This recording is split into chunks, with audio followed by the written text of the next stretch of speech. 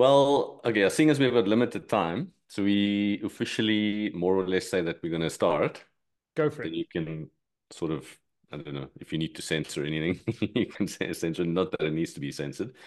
Um, so all I'm going to do quickly, I'm just going to quickly do an intro. The idea is to do, I'll just quickly sort of introduce you. And then, yeah, I've got some, I actually prepared quite a bit. So, I've got some questions here. So you're going to be You come prepared. put on the spot a bit. Um, yeah, so that's okay with you. We'll get started. Yeah, you can roll. Okay, cool. Okay, so today we are here with a good friend and colleague, Emil von Maltitz. He's down in South Africa. I'm up here in Switzerland. He is a professional photographer who does a lot of different things. Please correct me if I if I go off not off script, off topic completely. Yeah, besides running his own photographic studio, he has a photographic workshop, a photographic touring company. Um, and we've known each other for quite a long time. We've been since university. It's more than 20 It, years. it's over 20 years now. Yeah. Yeah, not. I mean, we've drifted in and out of touch during that time, but Yeah. yeah. So in that being myself being now probably an ex-professional photographer since coming to Switzerland, I still do photography, obviously, but not on a full-time basis. And as mentioned in my original introductory episode to this podcast, I like to chat to people that I think do some cool stuff, just people following their passions, doing what they like, and making it work, whether it's on a local level, international, etc., etc. And yeah, I got in touch with Emil to set up this podcast. We're both doing it between meetings with kids and dropping kids off and picking them up. So without further ado, I think we'll get into it. And I just want to say before we actually get into it is that one of the reasons I think this will be quite a cool story as well, besides that he does interesting stuff, is he actually thinks he's not interesting. So I think Oh, we'll well, no. prove Yeah, I'm next. sure there's more interesting people than that. And you also missed the point, the part where we worked together. You were also involved with Nature's Light as an Yes, of instructor. course. Before we left South Africa, yeah, we did some lovely workshops together, did some nice trips, and that was hopefully going to continue. And then a lot of sort of got thrown quite a few curveballs, and yeah, I ended up in Switzerland. But hopefully, we can still work together in future. Fortunately, we keep in Yeah, touch and bounce I ideas. have it's gestating in my brain. I'd like it to Yeah, happen. same. But yeah, but that's maybe a conversation for another day. But that's definitely a Yeah. pinned on the how do you say? Definitely put a pin in that. What's on the to-do list on on the In the inspiration to-do wall. list, yes. It's up on the it's on the board. Yeah. Okay. So first, I don't know. Should I do this chronologically or should I just sort of pull them out as at random? Are Well, you if you ready? if you have a little dartboard, you can just throw it at the board and we go from there. I'll do it like this. Um, okay, maybe what makes the most sense is just quickly. So the idea is obviously to get a bit into what you do and why you do it, but also a little bit more on a personal level. Do you want to give us a quick uh, backstory Synopsis. on who is Emil? Sure. I'm attempting to make a living with a camera, I suppose. It's something I love doing. It's something I've always done. I mean, you and I met through photography back probably it was 2002 or 2001. 2002. No, 2001, I think. Yeah, around there, 2001, Yeah. 2002. Yeah, Photographic Society and the Mountain Club at Rhodes University. So I've always had a camera exactly. in my hand. I've always been Yeah. interested in it. And shortly after leaving in university and actually trying my hand at earning my living in the degree, the field that I actually studied, I very rapidly came back into photography and we've been trying to do that ever since. Being a photographer means you have, as you can remember as well, you've got multiple sort of things in the air and multiple balls that you're trying to juggle. So, Yes, yeah. I mean, yeah, I do my commercial studio, obviously, Lime Photo, which I'm in at the moment. Or at least this is the space that I do all the product photography with. And then there's Nature's Light, and I've increasingly been doing more documentary film work as well, which is I'm hoping will be something that'll grow into the future. I don't know if that's a backstory though. That's more of like a current story, but That's a here let's and now. now, yes. So why photography then?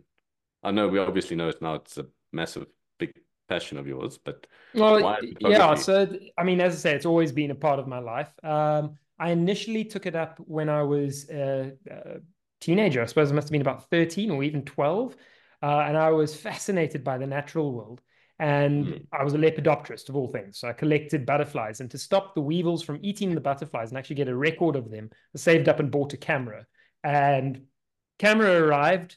The hmm. hobby of lepidoptery and insect collection and all that disappeared almost overnight as I became more ensconced into photography and have been doing that ever since. But for me, one of the Okay. critical things around it is just that act of creation, being able to step Mm, out and appreciate the world in a visually aesthetic manner, which I still firmly believe that photographers have a greater appreciation for the visual world around us simply because we are more attuned and attentive to it. You walk mm, through the forest, and your average walker will just wander through, whereas the photographer looks at the way mm. that the light falls on the leaves. They look at the texture in the bark that they're walking past. Yeah. All of that kind of you get it. It's this visual high that you're on the entire time, and I think that creativity, if you're passionate about photography, that's what drives you, and it drives me certainly. So Yeah. even when you can't pay the bills at the end of the month, you still want to pick up a camera and take a photo. And buy and still get more cameras. Yeah, there we go. Yeah, no, absolutely. I mean, I actually, yeah, I think personally, I quite agree or identify. Yeah, I agree with you there because, like you said, for me, photography is definitely like that. It's like a, um, it's like a language, like something that you learn and you can never unlearn it. And when you're working, even if you're like walking to the forest, like you say, if you're walking on the beach, if it's early morning, if it's midday, besides just looking at things and observing, you're always looking at how the light falls on something, and yeah, it's just always it's always with you. And then obviously having the camera to capture that and then share that with people, whether it's in person or online. And I often find myself thinking, even if all the online world would disappear, I would, you know, I like it so much, I would still do it anyway. It's not, Absolutely. it's Yeah. not something we do or that's done for attention or it's actually that act of creating images that brings the joy or the satisfaction. Yeah. So in many ways, that whole thing, the idea of the act of the creation, I would like my images to have a longer half-life than I have. If somebody can Mm, recognize a photograph, but they don't know who the hell I am, I think I've actually won. That's a kind of goal. It's not yeah. about the photographer, it's about the image. Does the image have more sort of uh, have more of a storytelling purpose than the photographer? But you also mentioned just now about sharing information, and that's it. Photographers are storytellers at heart. So when you Mm, step out and you take a photograph, you're not just explaining this is what the view looks like or this is what the scene is. You're telling a story behind that scene, which is why we put so much heart into taking a photograph, because it's not yeah. just the photograph of the thing or the scene. It's your interpretation of that scene. It's your emotions and your feeling behind it when you take a photograph. How Mm, you feel when you take that photo informs what you're doing with your aperture, your shutter speed, how you're going to be processing it at a later stage, everything. So it's a very, very personal act of creation when you do take a photograph, and you're telling a story on top of all of that. yeah. Yeah. Are Very you cool. stumped? No, no.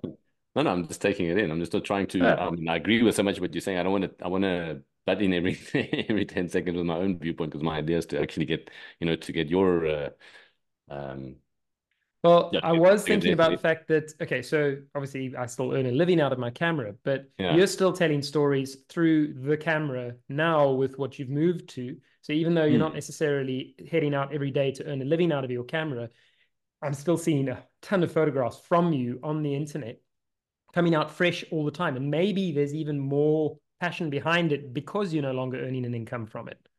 yeah, for sure. I mean, there's definitely something to be said for that. Whereas, I find myself now finally also, well, having the time as a relative as a relative term because now I find myself when I do manage to make time, I can actually go back through my image archive and Yeah. organize it a bit better, number one, and number two, find images that have never seen the light of day in terms of either making a print or getting it out online because I've always been, at least initially, 10, 15 years ago, maybe a little bit longer, when you're earning a living from the craft, you're back against the wall initially, and maybe you get a little bit ahead to create And oh, sorry, I'm just seeing.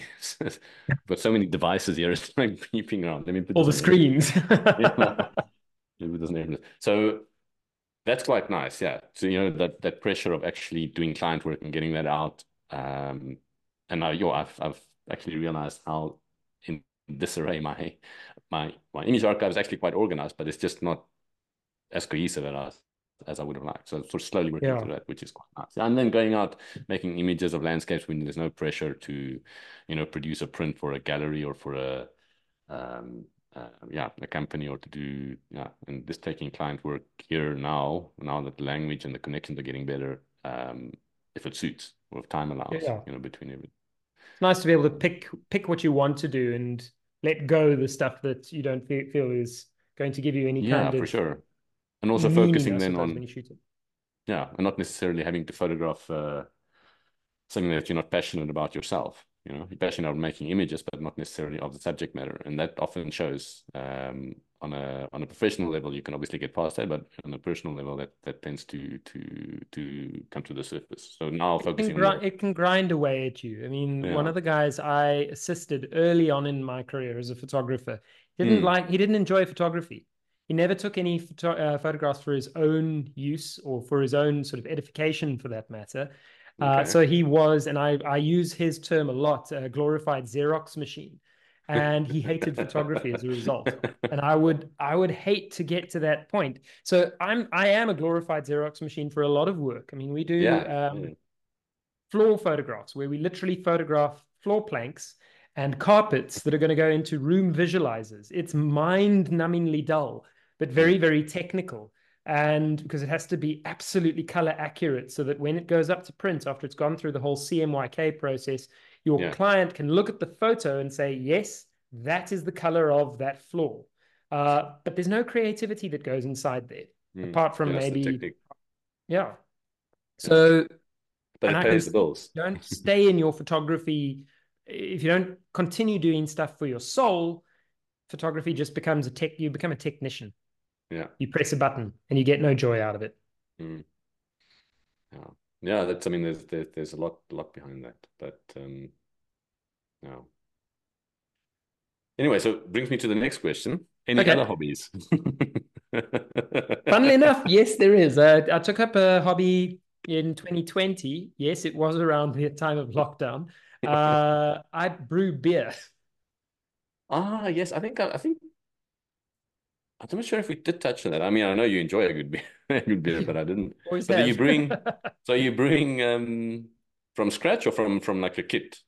Like No, the from scratch. From it's called all grain brewing. We yeah, I have somebody else mill the grain for me, but then I yeah, do the full commute from there. So yeah. you That's what steep I'm. it in your mash tun and you Mm, produce a wort and you yeah, okay, because I know you can absolutely love it. also. And it sorry? No. So I know because I know you can also brew beer. Like you can get into that process of halfway through with the where it's already you're still brewing, but it's not from quite as far back as I think as you're doing it with the Correct. raw ingredients. There's a much easier way to get into it where you Mm, basically buy a kit that you add to, you boil that up, you add your hops, you put that into a vat of water, which can be yeah, cold as well. So there's no issue around that. And so I'm just stopping a phone from ringing over here. There we go. And then you put it into your fermenting vessel, add the yeast, and 2, 3 weeks later you take it out, put it in some bottles with some priming sugar, and you've got beer. your But beer's I ready. quite like the whole hands-on process from the very Yeah. beginning, where you take your grains and you steep them or sparge them a big tub so that you can Yeah, get all of the sugars out of that. yeah. So But it also lots takes of fun. yeah, yeah. I mean, there's also a bit of extra equipment involved in that process. A little bit. It's you need several bits and pieces like a cooler box that you've turned into your mash tun Yeah. and a great big kettle. Well, we call it a kettle, but it's basically just a 30-liter pot or bigger. Mm. And then that's the only specific equipment that you would need And do for you that need but don't necessarily. you need a cooler as well, like a counter current kind of flow to cool the beer Oh, well, yeah. So the idea is that you have to cool down your wort as quickly as possible. quickly? Yeah. And for that, this is very far from photography, but anyway. Yeah. Uh, Sorry. Yeah. So yes, you push cold water through that to try and cool down your wort as quickly as possible Yeah. so that you don't have changeover of the phenols and so on.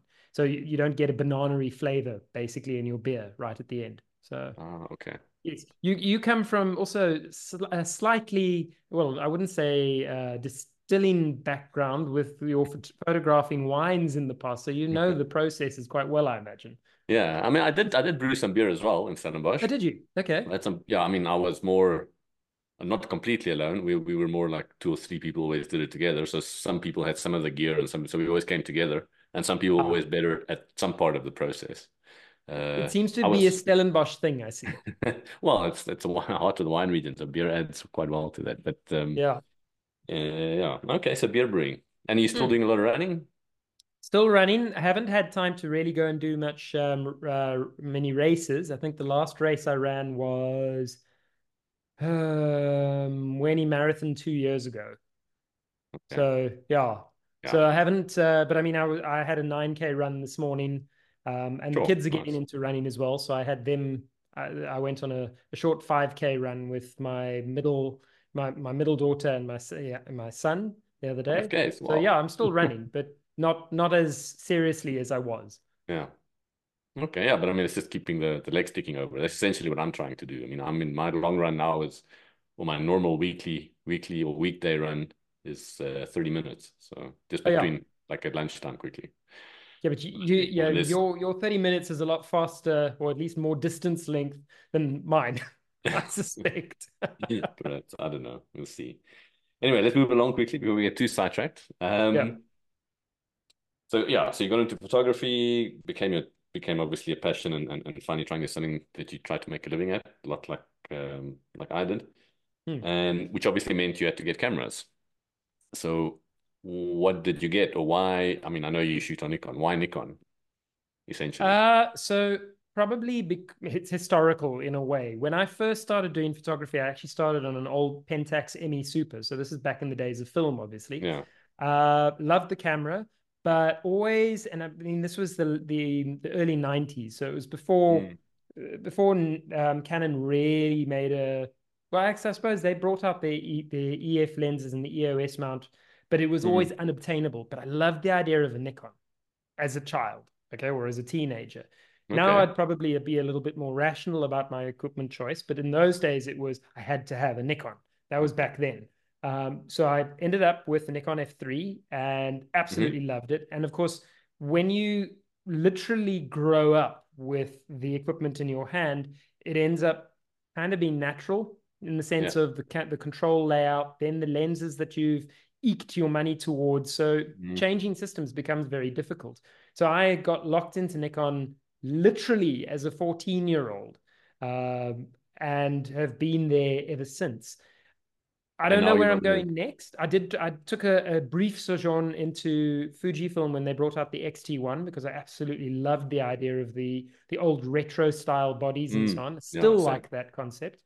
And I have a lot of photographers who come join us on workshops who use the Nikon, not Nikon, sorry, the Fujifilm XT series and XSs, and they're Mm, great, great cameras. But I've yeah, always really. just had Nikon basically. So Mm, I'm currently shooting on a Nikon D850. I am filming this on a Nikon D780. So I haven't gone mirrorless.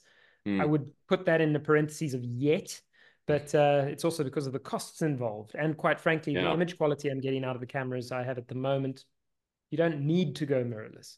Um, it's no, if the image quality is the most important thing to you, mirrorless is not necessary, but it's great, and the cameras are amazing. And certainly in terms of the film work that I've been doing, there are times when I sit there wishing I had a mirrorless camera that I could use as I could film with it yeah, to my eye so that I can get better stability while I'm shooting some of the okay, documentary stuff, yeah, particularly in low light. And mm, so yes, there are good benefits to going mirrorless, but yeah, I'm still on DSLR. okay, yeah, yeah. And I mean, the D850 is a absolutely monstrously amazing DSLR camera. Yeah, you had one Um, briefly, yeah, I I had one remember. briefly, and then I sold it. That's because the files were just killed my computer at the time. I think I got it quite early on in its releases. I managed to pick one up, but Mm. I soon came to my well, I came to my senses because I had to go into a bit of temporary credit card debt to get it, which I was going to recoup the next month with some project lined up. But then anyway, that's another Yeah. story. But yeah, I think I have to agree with you there in terms of mirrorless, because like, I've gone down that route. Um, but I still have my, I mean, well, if I can take a step back also, I mean, I ended up with Nikon because my very first SLR happened to be a Nikon FM2 that I bought from a local photographer back in Iceland where I grew up. And yeah, Okay. also just ended up by chance with Nikon. Very happy I did, because I think if I have to take a quick overview of the whole camera ecosystem at the moment,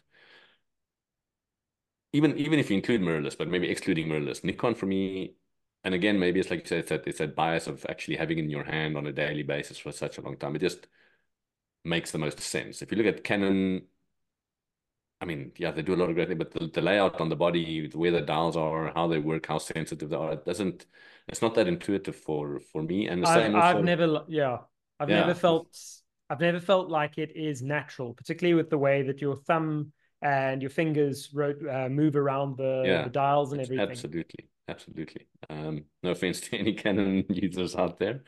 Sorry, look, um, ultimately at the end of the day, they're all tools. It doesn't really matter what you yeah, use, and it's essentially, the image quality out of all of them is phenomenal. yeah, for Fujifilms are sure. incredible. I'm still blown away by the little Olympuses, and I think you've got an Olympus now, or did you say you've got a Panasonic? No, I've got some Panasonic cameras. I do Micro Four actually, Thirds ones. yeah, Micro Four Thirds, a Panasonic G9, which is an Yeah, amazing, which actually reminds me a lot of the Nikons, but older Nikons. And then I picked up a GX9, which is like a rangefinder, which is yeah. lovely. Yeah. Sam, I'm just going to pause you for a second. Can you hear the battery on my battery pack at the moment? No, No. Okay. can Hopefully you hear that it? means Obviously. give me 2 seconds, and I'm Okay. quickly going to shift that round out the door so that I don't get the whir. Okay. Okay. Cool. No worries. Okay. So while Emil is away, let me guys quickly see where we are here with the questions.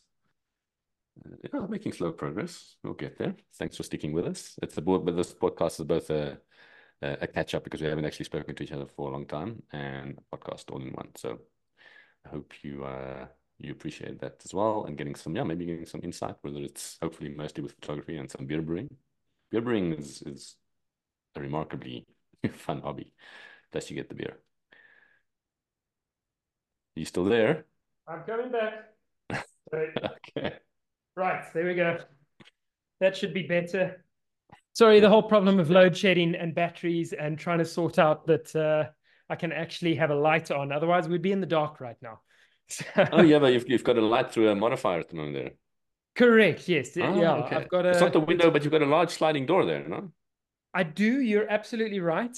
You, of course, you've slept in the studio once before, so you know. Yes, before we headed up into the berg once. Yes. Yeah.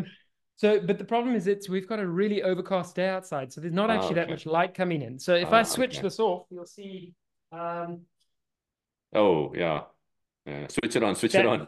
Yeah, switch it on. Exactly. Okay, yeah. Right. I mean, load shedding, with especially with studio work and lighting, and although a lot of that stuff, it's from battery packs, but it obviously needs to be charged. And once they're empty, you Yes. need to charge them again. So look, a lot of things are battery based, and everybody just they learn to get by basically. Yeah. Um, oh crud! What? No, that's correct. Sorry, no, Good. something Okay. just recordings. Uh, Good to make sure. they learn to get by, and I mean we've got this little battery pack that we use regularly. It can power two iMacs for 2 hours or one for 4 hours, and Okay. obviously we've got battery packs on most of our lights now, which we've had to Yeah. do because of load shedding, which is Yeah. basically just a government euphemism for rolling blackout. But anyway, Yeah. Yeah. I have to admit that's something you don't I don't, miss. I don't miss. It is quite funny when you speak to people here about it. Like try and explain to them what load shedding what load shedding is. They're like, what do you mean the government can't supply enough electricity for everyone? Yeah. That doesn't. You can see them thinking like it doesn't make any sense. It doesn't register, it doesn't compute. Yeah. And then you try to explain that this is a regular thing and you even have a schedule. So Yeah, you're not going to have essentially. power for 2 hours a day at this time and then this time and Yeah. then that time. So But you still yeah, have to pay for everything. correct. Oh, and Yeah, the prices go up all the time as yeah. well. Yeah. So yeah. Oh, Anyway, it's okay, fun. so but I'm glad, yeah, I'm glad we could manage to sort it out in between everything. Okay, so we Yeah. got to Nikon. I think I actually wanted to still quickly just add something there because you mentioned the Fujifilm and the mirrorless and like whether it's necessary or not. And Mm. I've obviously gone a bit down the mirrorless route, like I was getting to that. Yeah, I mean, at the moment, I still have my DSLR, my Nikon D810, and I've picked up a D3, like I mentioned, Oh, which is really? actually Yeah. a lovely camera. They are. Um, Yeah. Main reason why I picked up the D3 is one. I mean, I think maybe you can relate. So growing up, or being a professional photographer at the time, or aspiring or semi-professional. I mean, you had the Nikons, with the normal size bodies, but the pro level bodies were always the big ones. That's Like you it. could turn them portrait and still have like that was always like if you had a that was like in the DSLR era or the SLR era, that was the sign of someone you were really a pro when you had that big, massive, heavy Yeah. camera body. And I never managed to be able to afford it back when I was actually being a poor professional photographer. So now that I'm not done, that actually DSLR is actually quite affordable if you pick them up secondhand. They I mean, are. I still Yes. love how they look and how they feel in the hand and that weight. And the D3 also happened to be the first full frame digital camera produced by Nikon. If I have my Yeah. The facts D3 correct. it's one of the nicest cameras to hold. I had a D3X for a while, but you were talking about the having the battery pack cameras, and I mean the camera of choice that I was using when I met you was the Nikon F4S. Still to this day one of my favorite cameras. Hmm. Yeah, I still And have my FM2 and my I've got an F3 as well for I my remember your FM2. Yeah.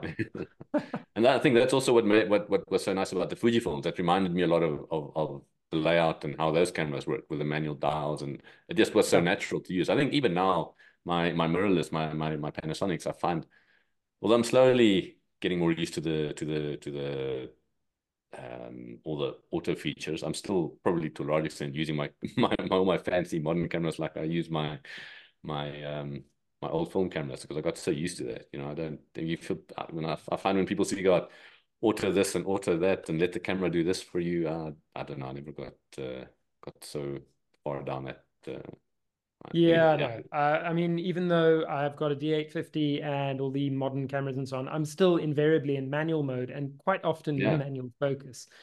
yeah. I mean, I haven't used face detect focus for anything. Like just all manual or single point. I'm so used to doing Well, that. okay, I do use Focus, it for one reframe, thing. focus, reframe. Yeah, there is one reason I've come to kind of rely on face focus, and that's only when I can get it to work, and that's when I'm doing this because I've got the camera there, and if I move around, it Oh should yeah, actually like that focus. for I sure. hope so. Or you can really go like completely hands off and just use an iPhone because that just does everything. That's No, 100%. And I mean, I was watching something on YouTube literally today about the uh, the shot on iPhone. How do they actually get it to look like shot on iPhone? It is an iPhone, but they've also got about, I don't know, $20,000 worth of lighting and gimbals and yeah, dollies and no, for tracks. sure. And yes, Yeah. so it's not just the camera, it's everything else that goes into taking that image or creating that Yeah. scene. No, absolutely. But I mean for me as far as this stuff goes, it's so nice with I mean this might sound a little bit uh completely the opposite of what it should be, but I mean I love I can see why people love it so much because you literally pull it out, press record, and And it it's just done. it stays in focus. You can change. You have to see different lenses. I can even use the sound if it's like an all-in-one studio. It says in essence, and I've Yeah. actually used it before on small productions, like shot whole little shorts on it. If it was only Sure. for YouTube or for online use, but so anyone listening, your iPhone is fine. You can use You it. can actually, yes. Yeah. um. Okay. Cool. So film versus digital. Any thoughts? Well, I'm still shooting film. I have a black and white project, which no doubt if you actually come down to South Africa again, I will end up photographing you. It's called Faces in My Life, and it's all the Okay. people who I've met, not necessarily just random everybody, but anybody Mhm. who there's been a connection or there's some kind of influence or you gotten to know each other kind of thing. Yeah. I try to take their portrait, but it's all shot on one film stock on one camera with one lens. And it's Ilford Delta 400 Hmm. on a Zenza Bronica ETRSI. It's a ETRSI with an 18 mm lens. So it's all the same. Hmm. And one of the things about it is, look, the image quality isn't as good as shooting on my D850. I can get far, far better images from a technical sort of perfection point of Mm. view. If we're talking about like the fineness of the grain or the clarity or the sharpness or even Sharpness. even the dynamic range or exposure Mm. latitude, if we were talking film, is better on digital. Yeah. But having the film camera slows everything down and it becomes more about the moment being photographed. And everybody I've photographed has said it becomes more of an event. With the digital camera, it's almost like a throwaway thing. It's done, it's Yeah. dusted. Yeah. Yeah. With the film, we have to set it up. I've got to make sure I've got everything right. If I'm using any kind of lighting, it takes that much longer. I've got Yeah. the light meter in one hand. I'm checking levels all the time. So it becomes this whole, like I say, it's an event. It's more than just taking the photograph. It's an Mm. experience in itself being photographed and taking the photograph. Yeah, So absolutely. in that regard, I still love shooting film. I still Mm. put black and white film through my Nikon F3 regularly and just go and play basically. And it's about that experience of taking photographs and seeing the Mm. world and also not knowing exactly how that photograph's going to come out. There's Yeah. that sense of wonder still when you Yeah. process the negatives and you look at them for the first time up against the light, and it's awesome. So Mm. digital is better from a technical point of view, but they're both image making devices and ways to view the world. So Mm. in that regard, they're not better than neither is better than the other. It's just another Mm. way of creating an image. So you still, yeah, so you would say maybe that you prefer from a working perspective digital, but from on a what was that? Is there something? Yeah, I mean, I would be excited if I had a client come to me and say, "We want you to shoot this in film." Absolutely, I'd love it. Absolutely Mm. love it. In some ways, it's a lot less work because you don't have to sit behind a computer processing those photographs after Oh, the tell me fact. about it. Oh. Yeah, yeah. I mean, the wedding photographers of the old days, they had it easy, man. Sure. Not that I'm a wedding photographer and I don't want to put down anybody over here, but my first weddings I shot when I did shoot them, I shot them on film. Yeah, I would, same. yeah, process the images, take them to the lab. Sorry, I'd take the photographs, take them to the lab. They'd process them. They'd work out all the color correction. And then, better yet, they'd put the album together. It's so much simpler. Yeah. Nowadays, you got to do everything Yeah.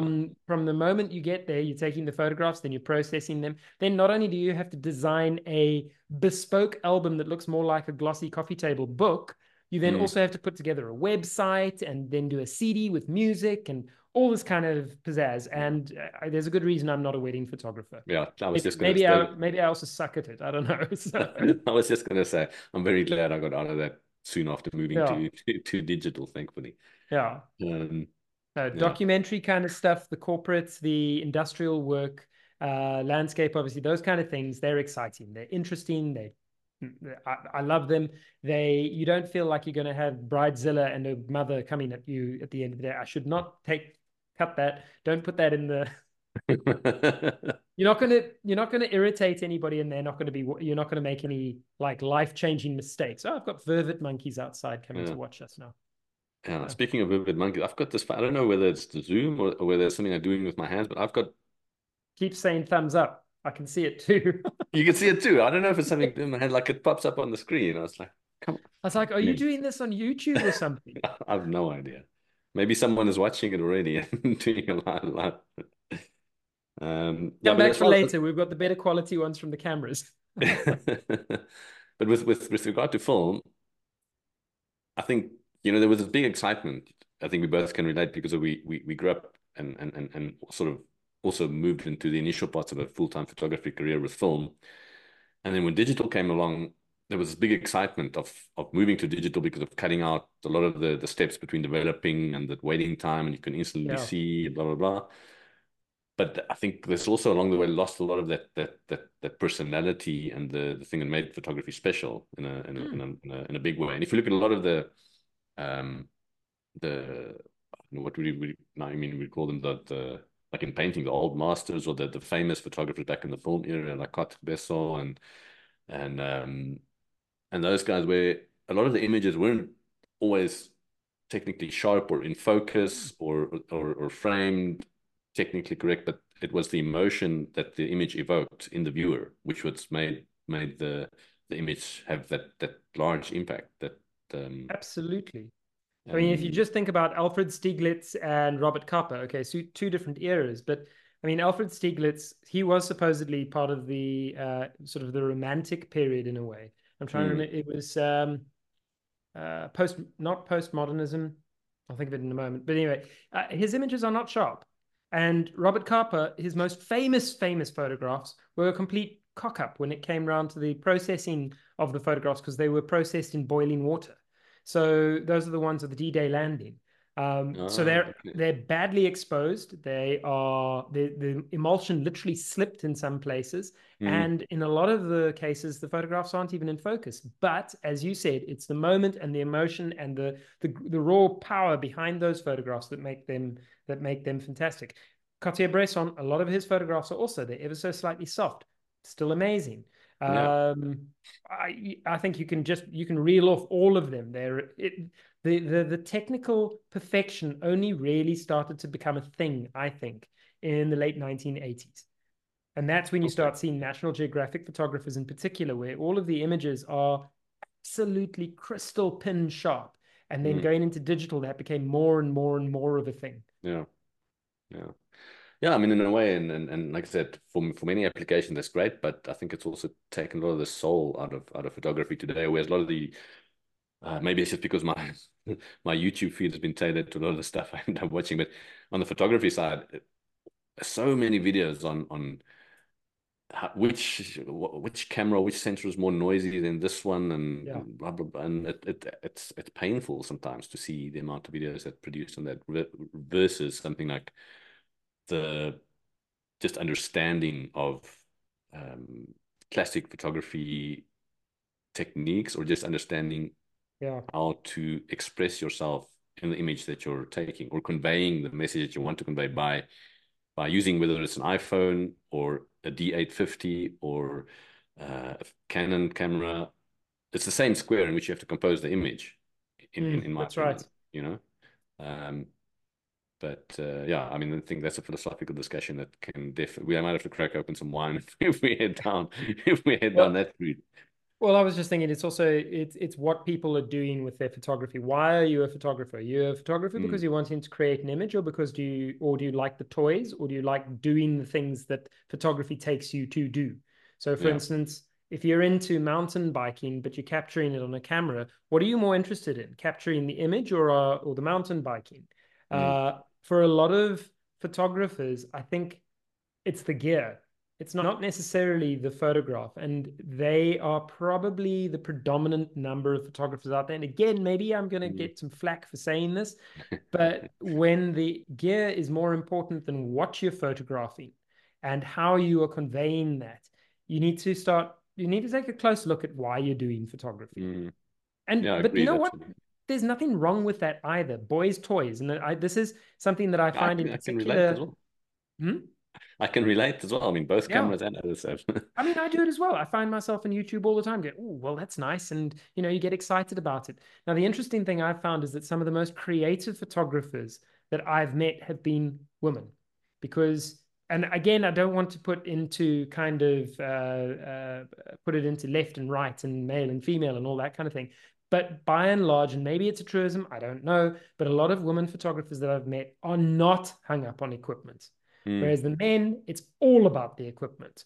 And as a result, the people who are more creative and more courageous about creating images that are not necessarily technically perfect, but they resonate from an aesthetic point of view, is very mm, often from female photographers who aren't hung up on how many pixels it's got and can it do 120 frames per second, and I've got to make sure I've got an f1.8 lens and all that Yeah. kind of rubbish. They just pick Yeah. up the camera and they create this incredible photography that is it's not perfect, but it's awesome. Yeah, it really hits home the message, the the emotion and the soul behind the image. Essentially, like you mentioned earlier, the camera just becomes a tool to convey the story. Yes. And that Yeah, is more about your connection to your subject than the camera that you're holding. So, absolutely. and I mean, you can see this great landscape photographers tend to have an affinity or a love for the landscape itself. Yeah, they know Um, the landscape intimately before actually picking up a camera. Yeah. that's it. And it's the same with people with portrait photographers and I would say even war correspondents, those who have more of a feeling of empathy and an Mm. ability to connect with their subject matter, Yeah. they make better photographers. It's Mm. not about the camera. It's about your connection between the photographer who is telling a story and who is basically the interlocutor between the subject and their message for whoever is viewing those images at a later Mm. stage. Yeah. Mm. So, Absolutely. Yeah. That's I think that's one of the most important points about photography. But the gear is nice also. yeah, I mean, I like toys. Who Yeah. doesn't? Mm. So, But that's actually one of the things that I've also sort of had to re-teach or realize, reteach myself now, not having to do it on a work level or just that, because I've built up a lot of gear over the year for certain applications. I'm actually still slowly getting rid of it, still keeping a core amount, but moving to micro four thirds for that's really a size difference. I think there's a big myth about people moving to mirrorless for the weight savings because now with Nikon mirrorless cameras, even Canon, a lot of those cameras are the same size as the original DSLRs. The lenses are even bigger, correct. heavier because of the Yeah. wider apertures and the um, Well, the Z8 basically weighs the same as the D850. And if you were to yeah, take a 50 millimeter 1.8 the F mount and put that on the D850, it's actually going to be lighter than the Z8 with its equivalent yeah, Z mount 50 yeah, millimeter 1.8. So yeah, yeah, the weight savings aren't there unless you get a smaller sensor. That and yeah. because the glass is you need less glass Yeah, and I basically. mean that's one thing with the Micro Four Thirds. I mean that's really the size of the glass of the lens. That's really big.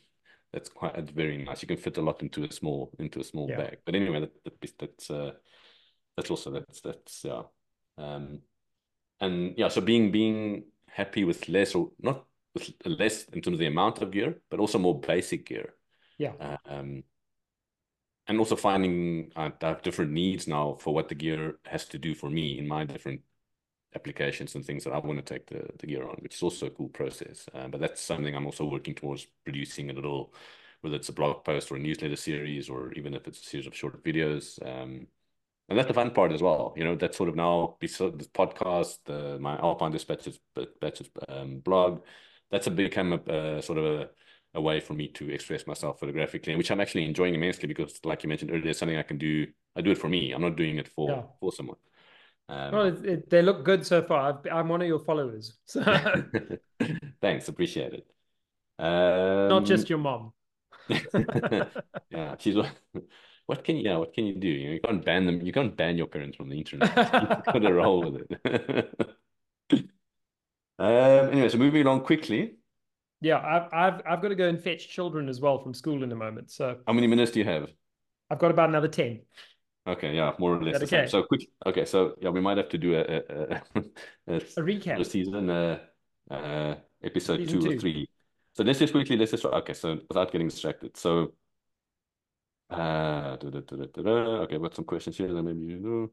You've recently started, well, not recently, you have had a YouTube channel for a while, but you recently really started to put a lot of effort into it, which I find quite, I mean, admirable or I admire quite a lot. And Hard work. it seems to be growing slowly. You're really Yeah. leaning into the capture one end of things, which I think is a good, I don't know whether, I think it's something that you enjoy but it's also a good, indirectly maybe a good strategy because I think there's a lot of lack in information out there for people. So But I Capture mean, One doesn't have the same kind of user base as something like Lightroom. mm, I've been a Capture One user for a very, very long time now. mm, Dipped out of it a while back, but then re-entered again, probably 7 years ago, 8 years ago, and have been using it subsequently since then. And one of the things I discovered when I was getting into YouTube was there is, as you just mentioned, not so much a dearth of information, but it's not exactly as abundant as the mm, Adobe suites. So yes, maybe as a strategy, it's a fairly good strategy to do that, but it's something I know. yeah, So effectively, the YouTube channel is starting with what I know, which is going to be things like Capture One for a mm, start, and then tripods, obviously, because I have been working with Leo Photo for the past 4 years now, 5 years. mm, yeah, So I know I'm a tripod nerd of note. So yeah. as a result, I talk about tripods. As it is, I'm going to Morocco in 2 weeks' time, and I'm going to be taking two new tripods with me to review while I'm there. Okay, oh, very Um, cool. yeah, so I'm looking forward to that. Actually, it's going to be quite cool. Yeah, it's a new recce trip with Nature's Light, where you've got a bunch of what we call our super togs, or photographers who've traveled with us before, who they Mm. heard we were doing a recce and they said, "Cool, can we join?" So they're coming along as well, and if it works out, we will add it to our annual itinerary and hopefully Awesome. run it every second year or something like that. Yeah. Yeah. We're in Anyway, but we're yes, yeah. So we're that's in where the Morocco. YouTube channel's going. Yeah. We're in Morocco. We're doing a circuit. So we're starting off in Casablanca, then Mhm. traveling up north along the coast, and then in towards the Atlas Mountains and Yeah. Fez. We visit Chefchaouen there, the Blue City, which everybody knows about, and Hmm. then come down through the Atlas Mountains, have a spell in the Sahara Desert before heading along the base of the Atlas Mountains towards Marrakesh, where we finish off. Okay, awesome. Yeah. Have Wow, you sounds been? really cool. No, not yet. It's not far from Not. here, but I like that answer. Not yet. not yet. No, it's always not yet. I would love to go at some stage. Yeah. Um, anyway, keeping on track, staying on track, staying on track. Let's see what other, I've got some. If you've got any if anybody out there feels like it, come subscribe to my YouTube channel. It makes a difference. Yeah, yeah, I'll put the links down in this Oh, description. shot, thanks. Yeah, Um, talked about that. So yeah, I mean, we've touched on Capture One, but in terms of your editing philosophy, like we talked about film, how hands off that was, how nice that was. Now we're in the digital era where often editing is a massive part of the huge. finished product or the process at least. And Yeah, I find myself the last while I've moved sort of oscillated between a lot of editing and less editing, and then very complex editing for a lot of my product work. But now that I'm just yeah. doing stuff for myself and often very limited amounts of time, I find myself now doing maybe a tenth of what I normally do to an image. Okay. Yeah, I mean, besides just doing the normal, exposure correction, highlights, shadows, yeah. whites, The blacks. kind of stuff you would have done in the photo lab, basically. Essentially, yeah. I mean, I leave a lot of the like color grading. I leave all that stuff alone because I mean, essentially, a lot of my work being sort of more at the moment more adventure or outdoor landscape based. In my mind, I wanted to look like when I saw it, Correct. Yeah. and yeah, so more realistic. I'm not going to put in another moon or a sky or a, and also, I mean, I don't want to spend 5 hours behind the computer. I'd rather be out making images. So, but anyway, so Yeah. getting back to your editing philosophy at the moment. So I'm also in that vein. What I see is how I want it to look at the end, even if that happens to be me seeing it through rose-tinted glasses.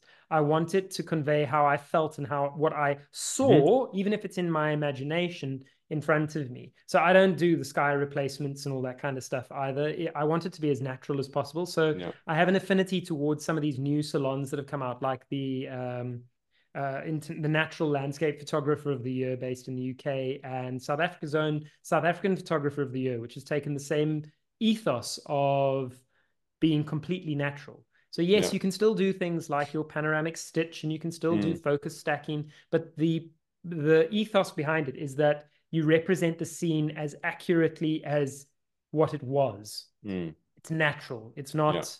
It's not over the top. So some Mm, images might have more editing potentially, especially complex images where the shadow and the light just didn't seem to gel very nicely, and it's mm. not how I remembered it.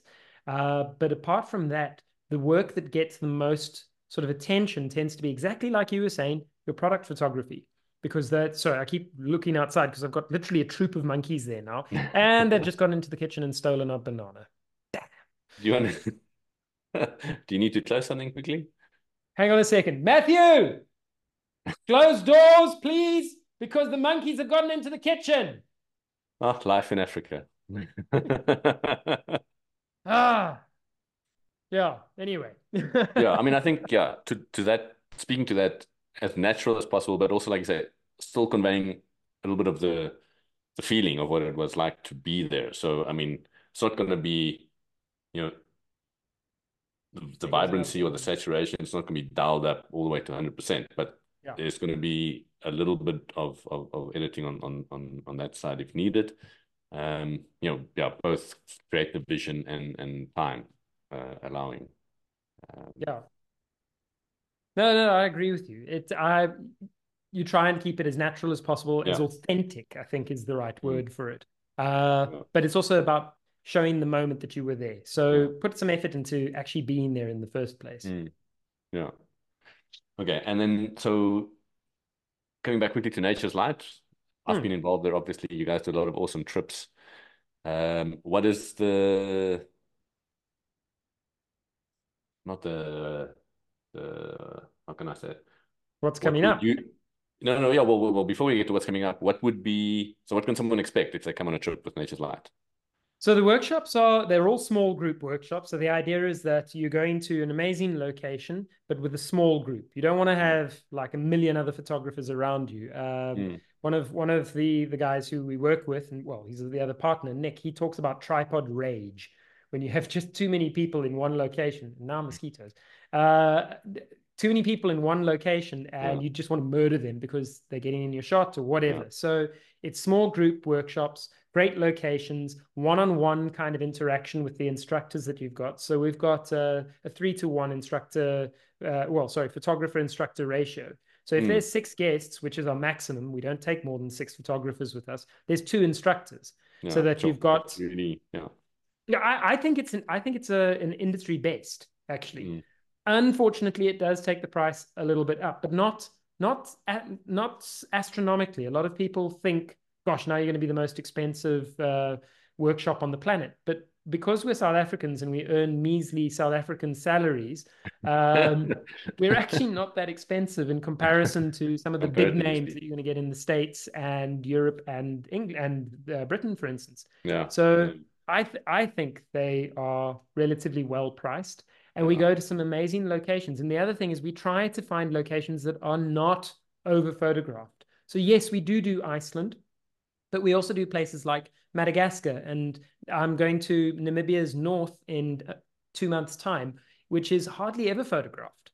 People Mm, know yeah, about yeah. Etosha, but then they don't go up to the Kanani River and Upupa Falls, and very few workshops go as far as Puros, for instance, which is in the middle of the desert in this great Yeah, near the Huarazib yeah. river valley. I think you've been there actually. Yeah, I've Yeah, done that once or twice, but not dedicated photographic trips. But yeah, yeah, I mean that trip is something, that's definitely something for the yeah, to put on the wish list or to in terms of photography in the yeah, North. yeah. Yeah, and you So guys those also are those are some of the places we yeah. go. And yeah, I mean, you'll no doubt put links and stuff down in the bottom. We're always looking for new locations as well. And I mean, we're hoping to open up for a workshop in Zanzibar. We are potentially going to be doing one in Madagascar's north next year as well. So Okay. completely new area to our usual workshop location. Mm-hmm. And Chris, who you remember from Yes, yeah. marching up a mountain with, is supposed to be opening up a route into Vietnam and Cambodia for us at some point.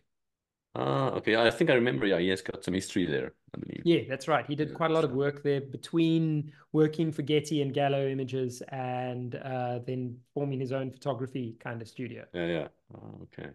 Yeah, I mean, I have to admit, sometimes I'm quite jealous to see how things are. Not jealous, like yeah, FOMO for see how things are progressing there with Nature's Light and not being able to be a part of that. at the Well, moment. you let us know and you can come back. Yeah.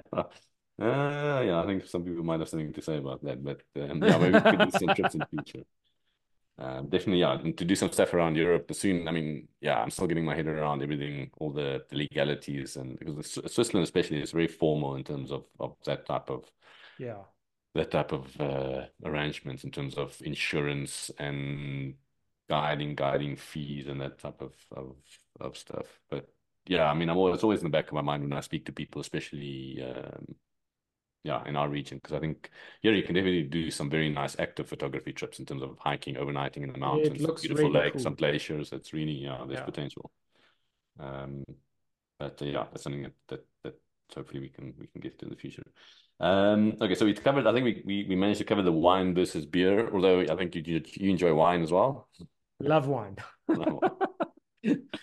Maybe at Excellent. I think heart, I'm an everyone with kids. alcoholic. I think everyone with kids tend to enjoy a glass of Yeah. wine in the evening, or needs a glass of wine in the evening. If you had to choose one lens for the rest of your life, what focal length would it be? We know Probably which a brand it will 24 be, but millimeter. 24. Okay, Mm. interesting. Yeah. It's wide enough for decent wide angle. I can always stitch if I want to go wider. Mm, And I've used it for environmental portraiture, particularly like industrial stuff, a lot. It's a great lens. And if I yeah. really need to, I can always crop in a little bit. Whereas, yeah, Mm, longer lenses are sometimes harder. So 24, mm, absolutely. okay. Yeah, I think I'd have to agree with you if I were, although I'm not completely agreeing with you. I'm saying it's a good choice. Yeah. But I find myself here, especially in the high mountains. I mean, Drakensberg would be the same. Like, I find myself actually like longer lenses are much more valuable to me because I can Hmm. isolate aspects and No, that's a um, good point. pull I mean, I use having my that compression with especially if you're photographing over the peaks, but you can isolate small aspects whether it's a mountain hat against the background or a yeah. ridge against a higher peak in the background. Where they have a wide angle lens, you need a foreground, and quite often foregrounds and then the peaks in the background are diminished in terms They're of diminished. yeah, That's yeah. kind of why I like the 24 because I think it's the widest you can go before your lens starts diminishing, Mm, at least the mountains start getting smaller. I use my 70 to 200 f4 in the mountains all the time as mm, well. But in terms of only one lens for the rest of my life, then I would go wide if it was yeah, only one lens. But yeah. chances are, if you said take two lenses, I'd then go to like 135 is the next one. Yeah. If it's a If I prime, say two if it's a names, yeah. zoom, it would be a 70 to 200. Yeah. Yeah, no, for sure. Um, yeah, I think I might go with 30 with 35. I don't really enjoy that 35. focal length. Yeah. Yeah, Uh, and you can still crop. I mean, my other favorite lens is still a 40 millimeter manual focus Voigtlander lens, uh, okay. and it's 40 mils, but it's wide enough that it feels like a 35, but it's tight enough that it's got that intimacy. So I Mm, absolutely adore that lens. yeah. Yeah, and if your subject's not moving massively fast or landscape, especially like you can not only panorama, you can get up and down and wider and Yeah, by stitching. yeah. Um, Well, I yeah. mean, my last YouTube video, which was all about panoramic stitching, the shot of me is actually with that little 40 millimeter lens, but I'm getting a 24 millimeter equivalent as a result of the stitch that I'm doing. Yeah. Yeah. Yeah. Okay. Yeah. I am I going think to have to run yeah. before I have my eldest daughter screaming at me that I'm late to pick her up. Yes. Okay. No, so yeah, perfect. I think I have to soon go as well. I've got a few more minutes than you, but yeah, so I just want to say thanks very much for allowing us to catch up in this podcast format. It's Really fun. appreciate Yeah. it. And I think we definitely have to do a follow-up because I've got some more questions here. But given everything, I think we did quite well to make it work. And Oh, thanks. yeah, other than that, I wish you a good rest of the day there. And yeah, I hope you can still get to Switzerland at some stage, whether it's with or without the family, preferably with. There's enough space, but I would very much like that. But yeah, just man, keep shooting. I'm loving your stuff. So I always see it, and you also make me jealous about the places you get to go and photograph. So at least that's good to know. mutual. I don't have to feel complete misery because of the FOMO I'm having for what you guys are doing. But like I mentioned, yes, I'll put all your stuff down in the description below this podcast. And yeah, again, thanks very much, and hopefully we catch up soon. Thanks very much. Yeah, have a good one. Don't get too cold. Go enjoy the slopes. Cool. Ciao. Cheers, mate. Bye.